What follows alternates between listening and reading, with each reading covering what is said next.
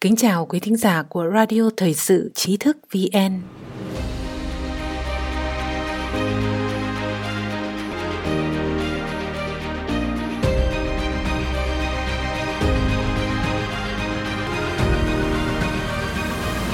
Hôm nay, kính mời quý vị cùng theo dõi bài Truyền hình CBS, một nhân viên qua đời, 6 người lây nhiễm COVID-19 của Thư Hoa. Bà Maria Mercader, nhà sản xuất và giám đốc điều hành CBS News, đã qua đời vì nhiễm virus Trung Cộng, còn gọi là virus corona chủng mới, ở tuổi 54.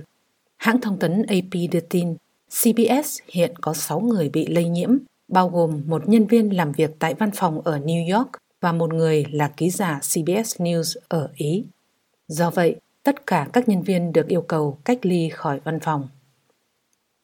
Bà Maria Mercader là nhà điều hành truyền thông Mỹ đầu tiên bị tử vong vì virus Trung Cộng. Được biết, bà Mercader sống ở Manhattan, nghỉ ốm từ cuối tháng 2 và sau đó qua đời tại một bệnh viện ở New York. Bà Mercader gia nhập mạng truyền hình CBS năm 1987 và giành giải Emmy cho tin tức buổi sáng CBS năm 2004. Truyền thông Hoa Kỳ cho biết bà Susan Zirinsky, chủ tịch CBS News, trong bản ghi nhớ cho nhân viên công ty đã viết: trừ khi có yêu cầu đặc biệt phải đến văn phòng làm việc, ngoài đó ra, tất cả các nhân viên đều làm việc từ xa. Đại dịch viêm phổi Trung Cộng, còn gọi là viêm phổi Vũ Hán, đang tiếp tục lây lan nhanh chóng rộng khắp toàn cầu. Điều này không chỉ làm suy giảm nền kinh tế của các quốc gia trên thế giới, mà còn ảnh hưởng nghiêm trọng đến hoạt động báo chí. Ngoại giới cũng nhận thấy rằng CBS trong những năm gần đây đã đầu tư vào Trung Quốc để xây dựng một chuỗi sản nghiệp khổng lồ và ngày càng tiến gần với Đảng Cộng sản Trung Quốc hơn. Vì lợi ích kinh tế, CBS đã tiến hành tự kiểm duyệt với Đảng Cộng sản Trung Quốc và dần đánh mất nguyên tắc truyền thông. CBS mở rộng đầu tư vốn lớn tại thị trường Trung Quốc. Công ty truyền thông Columbia, viết tắt là CBS, Columbia Broadcasting System, thành lập vào năm 1927, có trụ sở tại New York cùng với NBC và ABC, được xếp hạng 3 tập đoàn truyền hình lớn nhất Hoa Kỳ. Theo thông tin mạng, CBS Interactive, gọi tắt là CBSI, là công ty truyền thông tương tác thuộc CBS Corporation, niêm yết trên thị trường chứng khoán NYSE là CBSA và CBS, mạng nội dung tương tác chuyên nghiệp lớn nhất thế giới. CBSI sở hữu các thương hiệu truyền thông đẳng cấp thế giới như CNET, CBS.com, GameSpot, CBSSports.com, BNET, CBSNews.com, TV.com, v.v. Hãng có 460 triệu người dùng độc lập và được xếp hạng trong số 10 công ty Internet hàng đầu thế giới. Những năm gần đây, CBS đã liên tục mở rộng thị trường tại Trung Quốc với những khoản đầu tư khổng lồ. Công ty CBS Interactive China tại Trung Quốc sở hữu các thương hiệu truyền thông chuyên nghiệp hàng đầu như Trung Quan Chun Online, iCar Auto, Only Lady, Tôi thích mạng mua sắm, thị trường xe hơi trực tuyến, Chư Tinh.com, v.v. gồm 17 trang web chuyên nghiệp với nội dung liên quan đến 4 lĩnh vực khoa học công nghệ, ô tô, thời trang và tiêu dùng khu vực. Ngày 18 tháng 12 năm 2010, Tuần báo Tài chính Kinh tế Trung Quốc đã xuất bản bài báo Sức sống của CBS Trung Quốc với đoạn mở đầu: mặc dù các doanh nghiệp truyền hình nước ngoài rất khó xâm nhập vào Trung Quốc, nhưng CBS đã không bỏ lỡ thị trường khổng lồ này và lặng lẽ trở thành công ty truyền thông tương tác lớn nhất ở Trung Quốc. Những người có chút ít hiểu biết về phim truyền hình Mỹ chắc hẳn biết đến cái tên CBS là một trong 3 mạng lưới phát thanh và truyền hình thương mại toàn cầu lớn nhất tại Hoa Kỳ. CBS có kế hoạch bán các bộ phim truyền hình nổi tiếng của Mỹ như CBSI, The Good Wife cho trang Cool Six Video. Tuy vậy, hãng nắm trong tay những bộ phim truyền hình Mỹ chủ chốt này lại công bố rằng khoản thu nhập này về cơ bản không đáng gì so với kinh doanh thực sự của họ ở Trung Quốc. Tuần báo Tài chính Kinh tế Trung Quốc nói thêm, Internet là ngành kinh doanh khủng của ông lớn truyền hình này tại Trung Quốc. Ít người biết rằng CBSI thuộc tập đoàn CBS là hãng truyền thông tương tác dọc lớn nhất ở Trung Quốc, có văn phòng trực tiếp tại 5 tỉnh thành Bắc Kinh, Thượng Hải, Quảng Châu, Tây An và Thành Đô. Doanh thu năm 2009 của công ty đã vượt quá 400 triệu nhân dân tệ, tương đương hơn 56 triệu đô la Mỹ. Bài báo cho biết, 2 năm trước, tức là năm 2008, hoạt động kinh doanh của CBS tại Trung Quốc chỉ giới hạn ở việc hợp tác kinh doanh quảng cáo ngoài trời với công ty xe buýt Bắc Kinh. Tuy nhiên, sau một loạt động thái mua lại đã giúp CBS trèo lên top 10 hãng Internet hàng đầu ở Hoa Kỳ, đồng thời cũng cho phép hãng ngay lập tức có hàng chục trang web nổi tiếng tại Trung Quốc. Đại đa số mọi người không biết rằng trang web họ đang xem có mối liên hệ đến CBSI. Vào khoảng năm 2010, thời điểm bài báo được xuất bản, Trung Quốc đã vượt qua Anh và trở thành thị trường lớn nhất của CBSI bên ngoài Hoa Kỳ.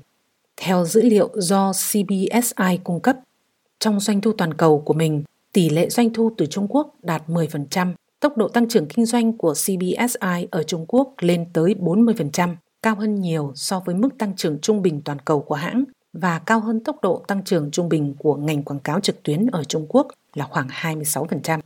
CBS Trung Quốc tiết lộ, ông Leslie Moonves, giám đốc điều hành toàn cầu của CBS, rất lạc quan về thị trường Trung Quốc. CBS cũng đã chú ý nhiều hơn đến hoạt động kinh doanh của CBS tại Trung Quốc so với trước. CBS cũng đang cố gắng hợp tác với Tân Hoa Xã, là cơ quan ngôn luận của Đảng Cộng sản Trung Quốc. Được biết, Tân Hoa Xã hy vọng rằng CBS có thể giúp Tân Hoa Xã phát sóng ở Bắc Mỹ. CBS lại hy vọng Tân Hoa Xã có thể giúp họ vào Trung Quốc. Hai bên cũng hy vọng có thể triển khai hợp tác trong lĩnh vực điện thoại thông minh và iPad. Bài báo kết thúc bằng việc dẫn lời của ông Vương Lộ, Chủ tịch CBSI Trung Quốc. Tiền không phải là vấn đề. Tổng bộ có thể hỗ trợ chúng tôi mà không cần phải lo lắng do dự. CBSI không đặt mức giới hạn đầu tư tối đa vào thị trường Trung Quốc, mong rằng thông qua thị trường này có thể nắm bắt cơ hội mở rộng kinh doanh. CBS từng bước từ bỏ nguyên tắc truyền thông.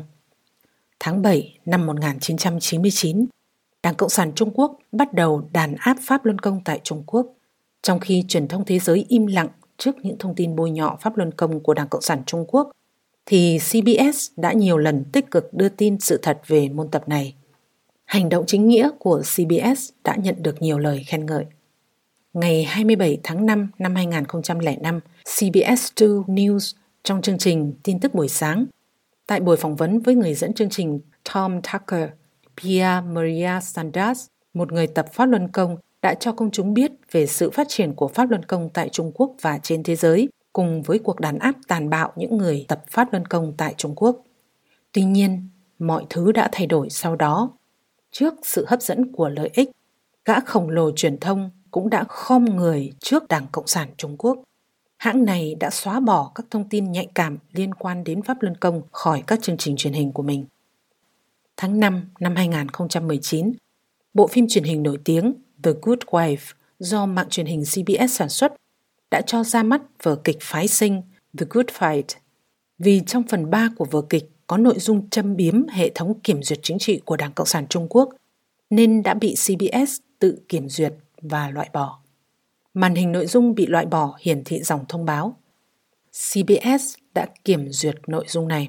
CBS has censored this content. Được biết, trong nội dung vở kịch The Good Fight, nguyên ban đầu bao gồm Pháp Luân Công bị Đảng Cộng sản Trung Quốc đàn áp và bức hại, sự kiện Thiên An Môn 1989, gấu Winnie, thường được ví với Chủ tịch Trung Quốc Tập Cận Bình, chế nhạo việc Đảng Cộng sản Trung Quốc sửa đổi hiến pháp để Tập Cận Bình nắm quyền lực vô thời hạn. Được biết, bộ phim có chủ đề là câu chuyện về các công ty Mỹ muốn kinh doanh tại thị trường Trung Quốc gặp khó khăn khi phải chịu áp lực làm hài lòng các nhà kiểm duyệt của Đảng Cộng sản Trung Quốc. Sau khi diễn ra sự kiện này, một hãng truyền thông từng dùng tiêu đề hèn nhát, nội dung nhạy cảm của phim truyền hình Mỹ The Good Fight liên quan đến chính trị của Đảng Cộng sản Trung Quốc đã bị cắt bỏ, dành cho bài báo đả kích CBS vì hành động hèn nhát này của hãng. Vài ngày qua, chúng tôi nhận được rất nhiều tin nhắn từ độc giả trong nước phản ánh họ không thể truy cập đọc tin của Trí thức VN như bình thường. Điều này thật đáng tiếc. Chúng tôi mong rằng quý vị sẽ cài các phần mềm VPN vượt tường lửa vào điện thoại và máy tính của mình để có thể truy cập vào trang web Trí thức VN để đọc được nhiều bài viết của chúng tôi hơn. Điều này người dân ở đại lục đã phải làm từ rất lâu rồi. Hoặc quý độc giả có thể tải ứng dụng mobile Trí thức VN để đọc tin cho thuận tiện. Một lần nữa, xin cảm ơn quý độc giả đã đồng hành cùng Trí thức VN. Đừng quên nhấn subscribe, đăng ký kênh của chúng tôi và để lại bình luận ở bên dưới. Xin chào và hẹn gặp lại!